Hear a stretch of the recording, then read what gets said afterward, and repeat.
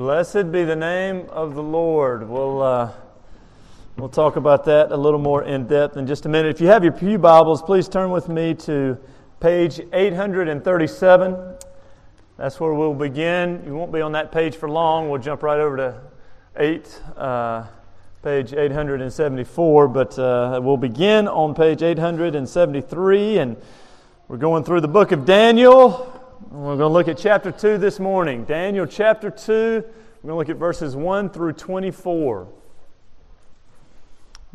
We reflected last week on Daniel's basically his kidnapping, right? He and his friends are taken to Babylon and some of the trials and difficulties that they faced. Now we're going to see the continuation of this story, and we'll see what happens. Chapter 1 was mostly about Daniel. Let's see what chapter 2 is about. We'll begin in verse 1. This is God's Word. In the second year of the reign of Nebuchadnezzar, Nebuchadnezzar had dreams.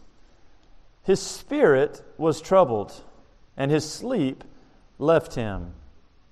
And then the king commanded that the magicians, the enchanters, the sorcerers, and the Chaldeans be summoned to tell the king his dreams. And so they came in and they stood before the king. And the king said to them, I had a dream, and my spirit is troubled to know the dream. And then the Chaldeans said to the king in Aramaic, O king, live forever. Tell your servants the dream, and we will show you the interpretation. And the king answered and said to the Chaldeans, the word from me is firm. If you do not make known to me the dream and its interpretation, you shall be torn limb from limb, and your houses shall be laid in ruins.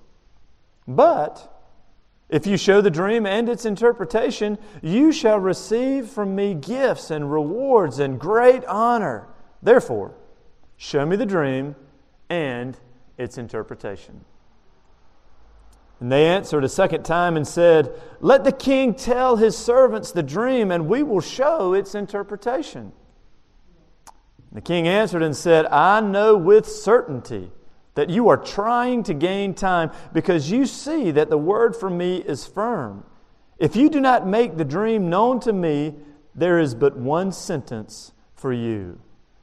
You have agreed to speak lying and corrupt words before me till the times change. Therefore, tell me the dream, and I shall know that you can show me its interpretation. And the Chaldeans answered the king and said, there is not a man on earth who can meet the king's demand, for no great or powerful king has asked such a thing of any magician or enchanter or Chaldean.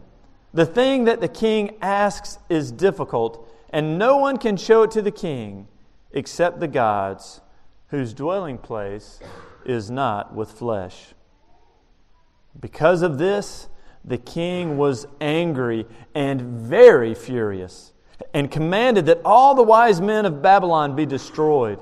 So the decree went out, and the wise men were about to be killed, and they sought Daniel and his companions to kill them. Then Daniel replied with prudence and discretion to Arioch, the captain of the king's guard, who had gone out to kill the wise men of Babylon. He declared to Arioch, the king's captain, why is the decree of the king so urgent? And then Arioch made the matter known to Daniel, and Daniel went in and requested the king to appoint him a time that he might show the interpretation to the king. And then Daniel went to his house, and he made the matter known to Hananiah, Mishael, and Azariah, his companions. And he told them to seek mercy from the God of heaven concerning this mystery, so that Daniel and his companions might not be destroyed with the rest of the wise men of Babylon. Then the mystery was revealed to Daniel in a vision of the night. And then Daniel blessed the God of heaven. Daniel answered and said, blessed be the name of God forever and ever. To whom belong wisdom and might? He changes times and seasons. He removes kings and sets them up. He gives wisdom to the wise and knowledge to those who have understanding. He reveals deep and hidden things. He knows what is in the darkness, and the light dwells with Him. To you, O God of my fathers, I give thanks and praise. For you have given me wisdom and might. You have now made known to me what we asked of you. For you have made known to us the king's matter. And therefore Daniel went into Arioch, whom the king had appointed to destroy the wise men of Babylon. He went and said thus to him, Do not destroy the wise men of Babylon. Bring me in before the king, and I will show the king the interpretation. The grass withers and the flower fades, but the word of our God stands forever. Mercy for the mystery. You ever wrestle with life? You ever look at what's going on around you, maybe in your life, maybe in your family's life, maybe in the life of some of your friends, and you think, what in the world is going on? What is happening? Life is hard, it is difficult, it is mysterious. When I think about the mystery of life, some of these slides kind of jump out to me. Here's one that, look at the dog. I guess we'll never know who did it, I don't know. It's a mystery. Who did this? Who ate the homework? I know a lot of young men and women wish this really happened, but next slide. Facing mysteries in life. Greatest mystery of our time. Who takes these pictures? You ever wonder about that? They shoot as another plane up. How in the world did they get this picture? Next slide. Mysteries in life. Here's a shelf, mystery books. You have to find them first. Kind of ironic, huh?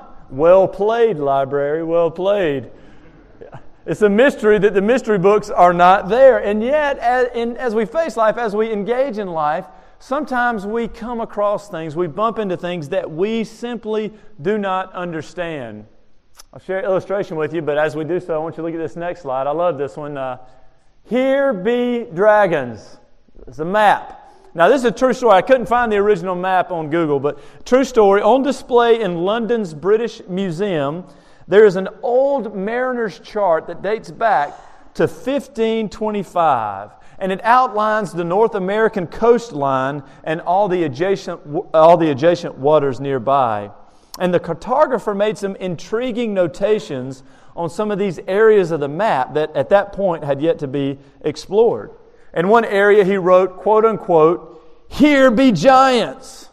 And then in another place he wrote, quote unquote, "Here be fiery scorpions." And then in another, "Here be dragons." It's interesting that eventually this map came into the possession of Sir Charles Franklin, a British explorer in the 1800s.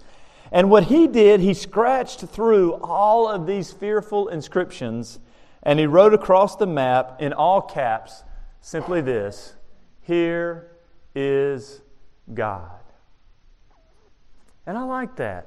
Here is God. Even in the mysteries of life, we can cling to the one great truth that God is here, that He is with His people, that He is acting in mercy and in grace, even if we don't understand it. We were just singing, "Blessed be the name," and I love that hymn. And it talks about whether the Lord gives or takes away. I love how this is phrased: "My heart will choose to say, blessed be your name." Your heart might not feel like saying, "Blessed be your name," but your heart is making a choice of faith to lay claim to the truth that the Lord's name be blessed, whether we feel like it or not. My heart will choose to say, "Blessed be your name." And so as you come here this morning, some come very happy and elated in life. Things are going well for you. Your team won last night. Some big upsets. There are probably some really happy people in the chapel this morning. If you're a Georgia Bulldog fan, you're probably happy. South Carolina Gamecocks, not so much. If you're an Ole Miss fan, anybody from Mississippi? If you're an Ole Miss fan, you're ecstatic. If you're a Bama fan, 2 years in a row, what happened? I don't know. Yeah, It's hard to cling to the truth that God is good on a morning like today. And I tell you, any USC fans? USC had a tough Stanford. Stanford represented. Ouch, that one hurt too, right? But it's okay. Still plenty of time to recover. Still plenty. There is mercy for the mystery, right? You may be, what's happening, God? But in all seriousness, some of you may be becoming really hurting. Bad news personally, bad news with your family, bad news with friends you may have loved and dearly cared for. And so you come and you're hurting. And you need a word from the Lord. I pray that this morning God would speak to all of our hearts and encourage us so that our hearts can choose to say that blessed be the name of our God. As we transition to our first main point, we've got 3 main points. First, Nebuchadnezzar dreams. We'll see this in verses 1 through 13. Second, Daniel prays, verses 14 through 18. And then God answers, verses 19 through 24. So you got Nebuchadnezzar dreaming, you got Daniel praying, and you got God answering prayer. That's a little summary of where we're going this morning. So first we see Nebuchadnezzar dreams in verses 1 through 13. Anybody have trouble sleeping? When's the last time that you can remember having a sleepless night? That you were laying in bed and there was something on your heart, something on your mind, and it was so overwhelming for you that you just couldn't sleep. Some of you may say, Chaplain, that describes every night. Well, for some of you, there may be a particular night that we can remember. When's the last night that you had trouble sleeping? Look where we begin here in verse 1. In the 3rd year, so this is in the 2nd year, so 2 years after Daniel has come, in the 2nd year of the reign of Nebuchadnezzar had dreams. Notice this, his spirit is troubled and his sleep left him. And so he is having trouble sleeping. It's not just insomnia. There is something pressing on Nebuchadnezzar's mind and heart that is keeping him awake. And I would say, in life, as we wrestle with the mysteries of life, we will experience times and issues in our life that are so important to us, that are so maybe painful for us, maybe even that are so exciting for us, that we simply can't sleep.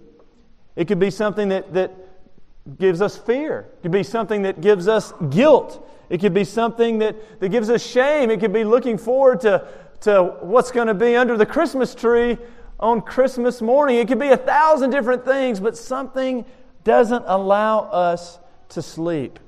And in God's providence, God sends this dream to Nebuchadnezzar, and it spurs on this whole series of events, this whole chain of events that we're about to see unfold before us. But I want to encourage you, just by way of a quick application, one of my favorite passages in Scripture is Proverbs 4:8. Scripture says that in peace I will both lie down and sleep.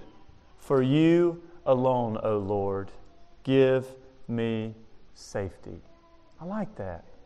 And I just want to encourage you that as your heart may trouble you at night, may you go to the Lord and may you pray this prayer of Psalm 4:8. In peace I will lie down and sleep. For you alone, O Lord, cause me to dwell in safety. And so Nebuchadnezzar has this crisis dream. Then what happens? We'll see in verses 2 through 4. He acts immediately. He wakes up. He calls his cabinet together. He gets all of his wise men, all of his enchanters, all the Chaldeans. He gets everybody, magicians, sorcerers, conjurers. I don't know what translation your Bible might use, but the idea is he gets all the wise men together. All the people whom he trusted and maybe didn't trust so much, but he was looking to for advice and counsel and insight. So he calls them all together and he tells them the situation. And everything is kind of unfolding, kind of according to normal, different stories that we see in Scripture. What we may understand or think if we put ourselves in this situation. Okay, I'm a king, have a bad dream. I call my cabinet together and I tell them to give me the interpretation. But you see, things take an interesting shift in verse 5. It's kind of like this. Next slide, a slap in the face, right? These people, they come in. And they say, what's going on, king? And the king goes, I got a little problem. We'll take it off now. I know it's kind of disturbing. You don't want to look at it too long. So they come in and they say, what happened, king? And he says, I've got a bad dream. And they're like, okay, how can we help? Well, give me the interpretation. They're like, oh yeah, no problem. And they just make something up, right? Right? They may just fabricate something, who knows? But in verse 5, notice what happens. There's a titanic shift, and the king says, the word from me is firm. If you don't make known to me the dream and the interpretation, some bad stuff's going to happen. We'll talk about that in a minute. But he's not just asking for this interpretation. He's saying, you got to tell me not only what a dream means, but you got to tell me what my dream was. Whoa, things just got real, right? All the magicians, the enchanters, all the wise men are thinking, we can't make something up. I don't know. He knows what he dreamed. I don't know what he dreamed. There's no way that I can fake my way out of this. Any of you ever been in that scenario? You're in the military, you get that one call. Hey, what about this? There's some things you can fake your way out of, right? There's some things you can't fake your way out of. And you're staring at the crosshairs going, I'm in some serious trouble at this point. All these wise men are now looking at this king whose decision is firm. And you see, they try to get out of it 2 or 3 different ways, right? Oh, but wait a minute. Tell us the dream, then we'll give you the interpretation. No. Wait a minute, king. No one on earth can do this. Not a man. No king has ever asked this of any enchanter. Please reconsider. No. They know that they are in some serious trouble. The importance of this dream is highlighted by the severity of the punishment. What does the king say? If you don't answer this dream, what? I'm going to throw you in jail for a week? Throw you in jail for a month? This is pretty graphic. All right, if you're under 5, cover your ears, all right? I'm looking, right? Cover your... Torn limb from limb. Your house will be burned to the ground. That's connecting not just you, but your family. You're going to die a very gruesome, painful death, and then we're going to kill your family. All right? So, go ahead and tell me my dream. Right? Oh my gosh, I am freaking out if I'm there. Lord, help me. Lord, give me wisdom. If you answer, I'll shower you with riches and honor. Oh, well, that's all great and good, but there's a problem. No one can do what Nebuchadnezzar is now asking them to do. And they realize it. They recognize this. They say, not a man on earth can do this. And when they say that, it's almost prophetic, right? It is right. We're going to see that Daniel comes and does it, but is it Daniel? Or is it Daniel's God that intervenes in history, that grants wisdom and opens this mystery? Nebuchadnezzar dreams. There's a story about a sign in a textile mill, and it said this: when your thread becomes tangled, call the foreman. Simple sign, simple direction. When your thread becomes tangled, call the foreman. A young woman was new to the job. Not long after she began, her thread became tangled. She thought to herself, I'm just going to straighten this out myself. She tried, but the situation only worsened. Finally, she called the foreman. And when he came, he was a little upset, a little angry. And she said, I did the best I could. And he replied, no, you didn't. If you would have done the best that you could, you would have called me immediately after your thread got tangled. I think that's interesting, right? I did the best I could. Did you really? The best thing that you could have done is called for help as soon as you needed help. I think sometimes we treat prayer like that, right? God says, look, come to me. As soon as something happens in your life, come to me and pray. And what do? We're new to the job. We get our threads tangled and we think to ourselves, I'm going to try to work this out myself. And 9 times out of 10, when we try to do that, what happens? We make matters worse, not better. Then we come to God and we say, God, please fix it. I did the best I could. And He looks down through His Word and He says, no, you didn't. If you did the best you could, you would have enlisted me in my help immediately. May God make us quick to pray, quick to seek His face.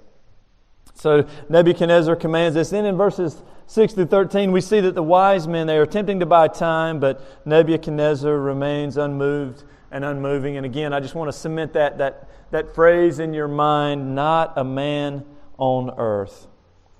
And so that's Nebuchadnezzar and his dream. So what happens now? We're going to see Daniel begins to engage, and Daniel prays. We see this in verses 14 through 18. We see the power of prayer, and I love this picture. As we think about prayer, it's not just an activity that we do alone, but it's a journey that we're walking with the Lord, I think. You know, as we're walking through the woods, He gives us a path as we pray to lead us through the difficulties of this situation and this area. Notice it begins in verses 14 and 15 with kind of this encouragement about Daniel.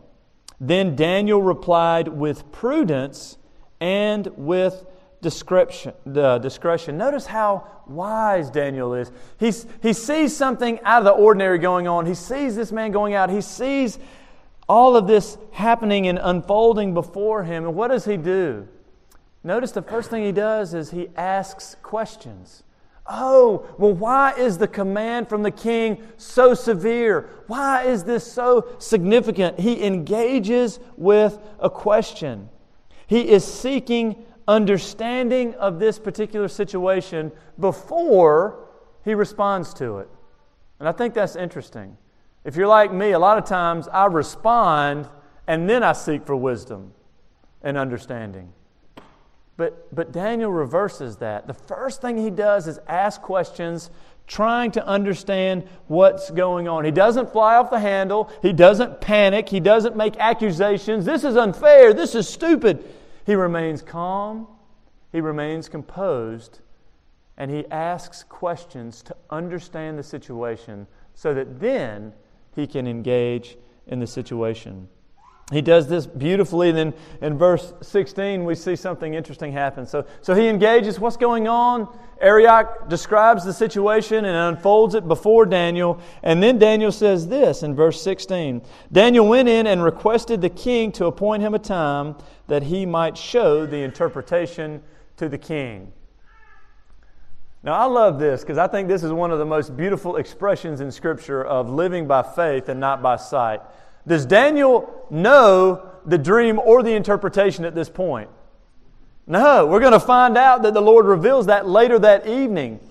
But he says, look, I want you to know, go ahead and tell the king that I can do it and set up the appointment. Now, I'm wrestling with this. Y'all wrestle with me. I don't know. Scripture doesn't tell us. Is this that Daniel is just such a man of faith that he knows that God is going to reveal this to him? Or is it just, what do I got to lose, right? I'm already dead. At least I can try. I can slow it down a little bit, maybe. Pray. If God answers, great. If not, off with the head either way. I don't know. I like to give Daniel the benefit of the doubt. He seems like a pretty sharp character to me. I'm going to say he's living by faith and not by sight. He's clinging to the confidence that God is going to answer his prayer. But isn't that interesting? That he sets up this appointment even before he knows the dream or the interpretation. I want to encourage you to live a life like Daniel, but maybe not like that. You don't want to go to set up appointments with your boss to explain things that you have no idea what the answer is. But we do appreciate that as we see it in the life of Daniel. Now notice what he does. He's facing this crisis, right? He's facing this emergency. And so what does he do? I think of Buzz Lightyear when I think of this. I don't know about y'all. This is an intergalactic emergency. I think of Buzz, and what is Buzz famous for? What is that famous phrase that he uses? Any kids know? There it is, next slide. To infinity and beyond, right? To infinity. Now this is taking on a whole life of itself. You see all these crazy quotes. If you just do a to infinity and beyond Google search, you'll see all kinds of stuff pop up. This idea that love, you'll see tattoos and you'll see couples standing together and it'll be to infinity on one arm and the next arm will be and beyond, just signify, I love you to infinity and beyond, honey. All that stuff, right?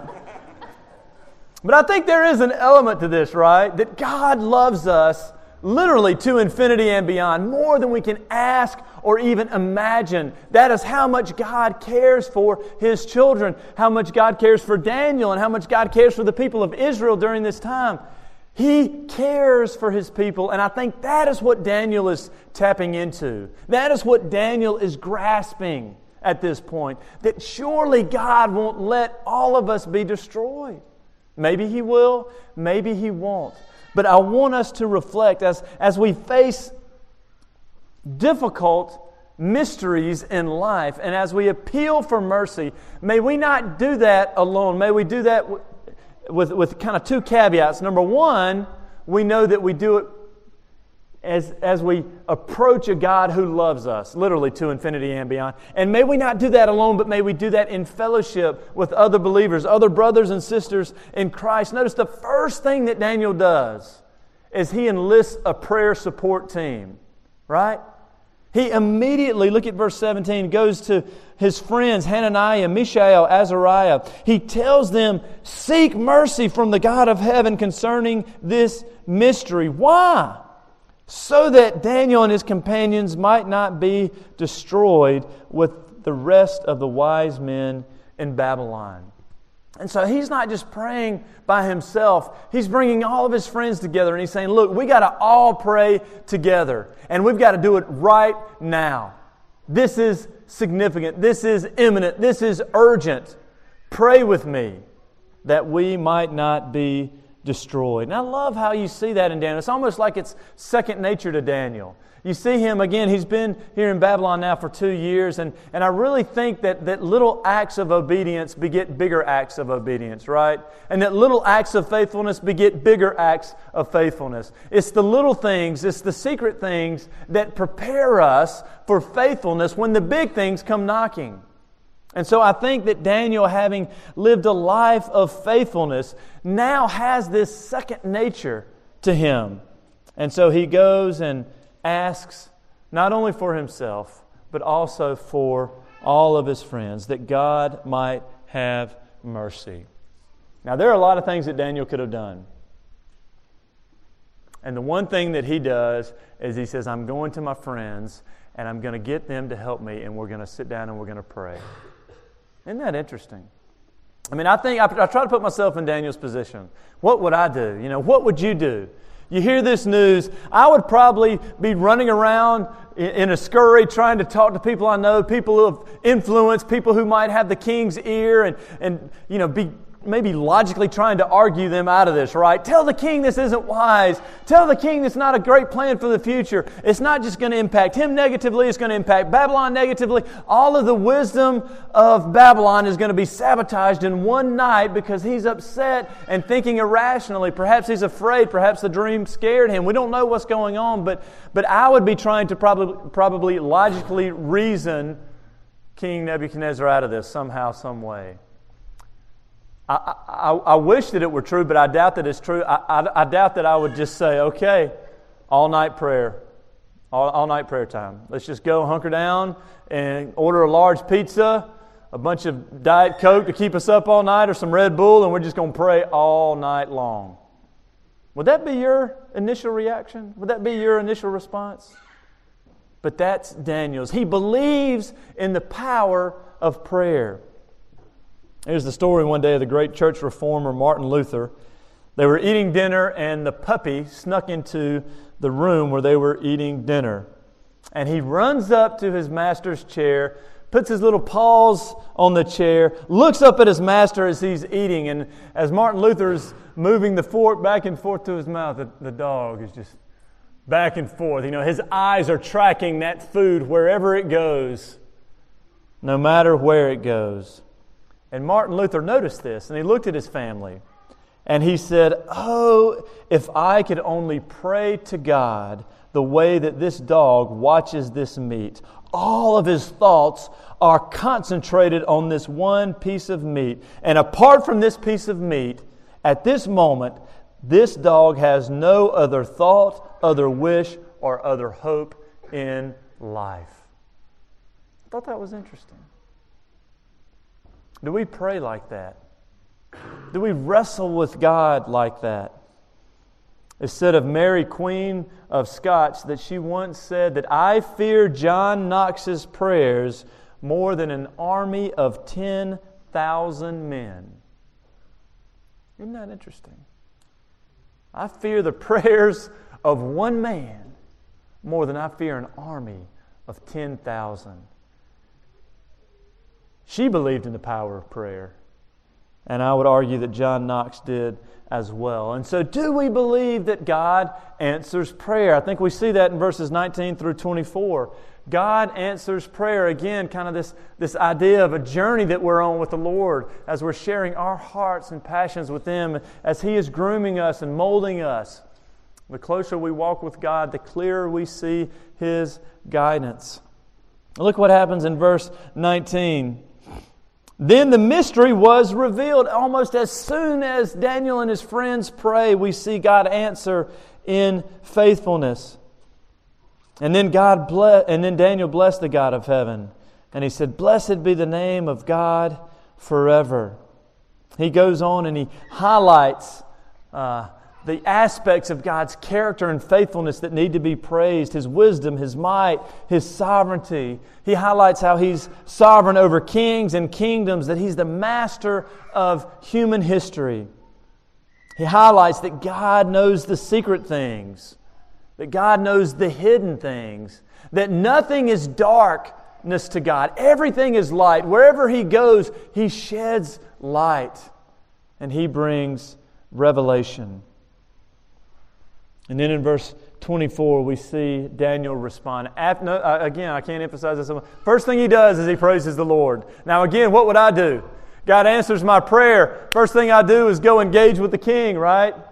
Maybe after that, I remember a day later, a week later, oh man, I need to go back and thank the Lord, right? I mean, here we are facing this huge crisis, this crisis that is larger than us, that is bigger than us, that we're hopeless or helpless against. And He answers in an amazing way, and then I just continue on with life. No. First thing Daniel does is bless and praise and thank the Lord, living a life of gratitude. And then he goes and tells Arioch, okay, verse 24, I'm ready to meet the dream. I will show him the dream and the interpretation. Now, I can't wait to find out what this dream is. I can't wait to find out what that interpretation is. What about you guys? Not going to hear it till next week. Got to come back. Got to come back next week. But I want you to see, Nebuchadnezzar's dreaming, Daniel is praying, and God is answering. I want to end with the illustration. There's a story while this ocean liner is crossing the Atlantic, there's a gentleman, a preacher, F.B. Meyer. He was asked to address the first-class passengers. So he goes, and at the captain's request, he spoke to them, and he preached on answered prayer. And it was an agnostic who was there. He was present at the service, and he was asked by one of his friends what he thought about the sermon. And he answered, I don't believe a word of it. I'm an agnostic. I don't believe it. Later that afternoon, Meyer went to speak to the passengers on the lower deck. Now, many of the listeners who were there earlier that morning also went to this one. I guess it was before all the activities that you have on cruises, and this was kind of the one show. Captive audience, so everybody says, well, we got nothing better to do. Let's go back and hear him again. Many of the listeners that morning went along, including the agnostic who claimed he was going only so that, quote unquote, he could hear what the babbler had to say. Before starting the service, the agnostic put 2 oranges in his pocket to eat. On his way there, he saw an elderly woman sitting in her deck chair, fast asleep, and her hands were open. And he just thought it would be funny, thought it would be interesting that he went and put the oranges in her hand, went to the service, and then as he was coming out, he saw the old lady happily eating one of the pieces of fruit. He knew what had happened, but she didn't, of course. And so he goes up to her, and he says, you seem to really be enjoying that orange. Yes, sir, she replied. My father is very good to me. He thought to himself, and he said, your father? Surely your father can't still be alive. And she responded, praise the Lord, he is very much alive. So he said, what do you mean? And she explained, I'll tell you, I've been seasick for days. I was asking God just earlier that He would somehow send someone to me to give me an orange. I suppose that while I was praying, I fell asleep, and when I awoke, I found that He had sent me not only 1 orange, but 2. The agnostic was speechless and was later converted to Christ. I think that's an interesting story. Next slide. God really does answer prayer. We see Him do this time and time again. I love how He even uses people who may be against Him and against His kingdom and against His plan as the very means to bless His people and to answer their prayer. Do we believe that God answers prayer? Do we believe that as we face difficulties and hardships and mysteries in life, that if we turn to God for guidance and support, that He will be with us, that He sends His Spirit and His Word and even His sacraments to encourage and to bless us? I pray that God would make it so. Please pray with me. Heavenly Father, we thank You that You do love us. We thank You that You do answer prayer. We pray that You would help us to be better at praying, to be better at giving thanks, to be better at showing our obedience and our gratitude to You. Lord, we do pray that as You call us to face mysteries in life, that You would be with us in mercy. For we ask it in Jesus' blessed name. Amen.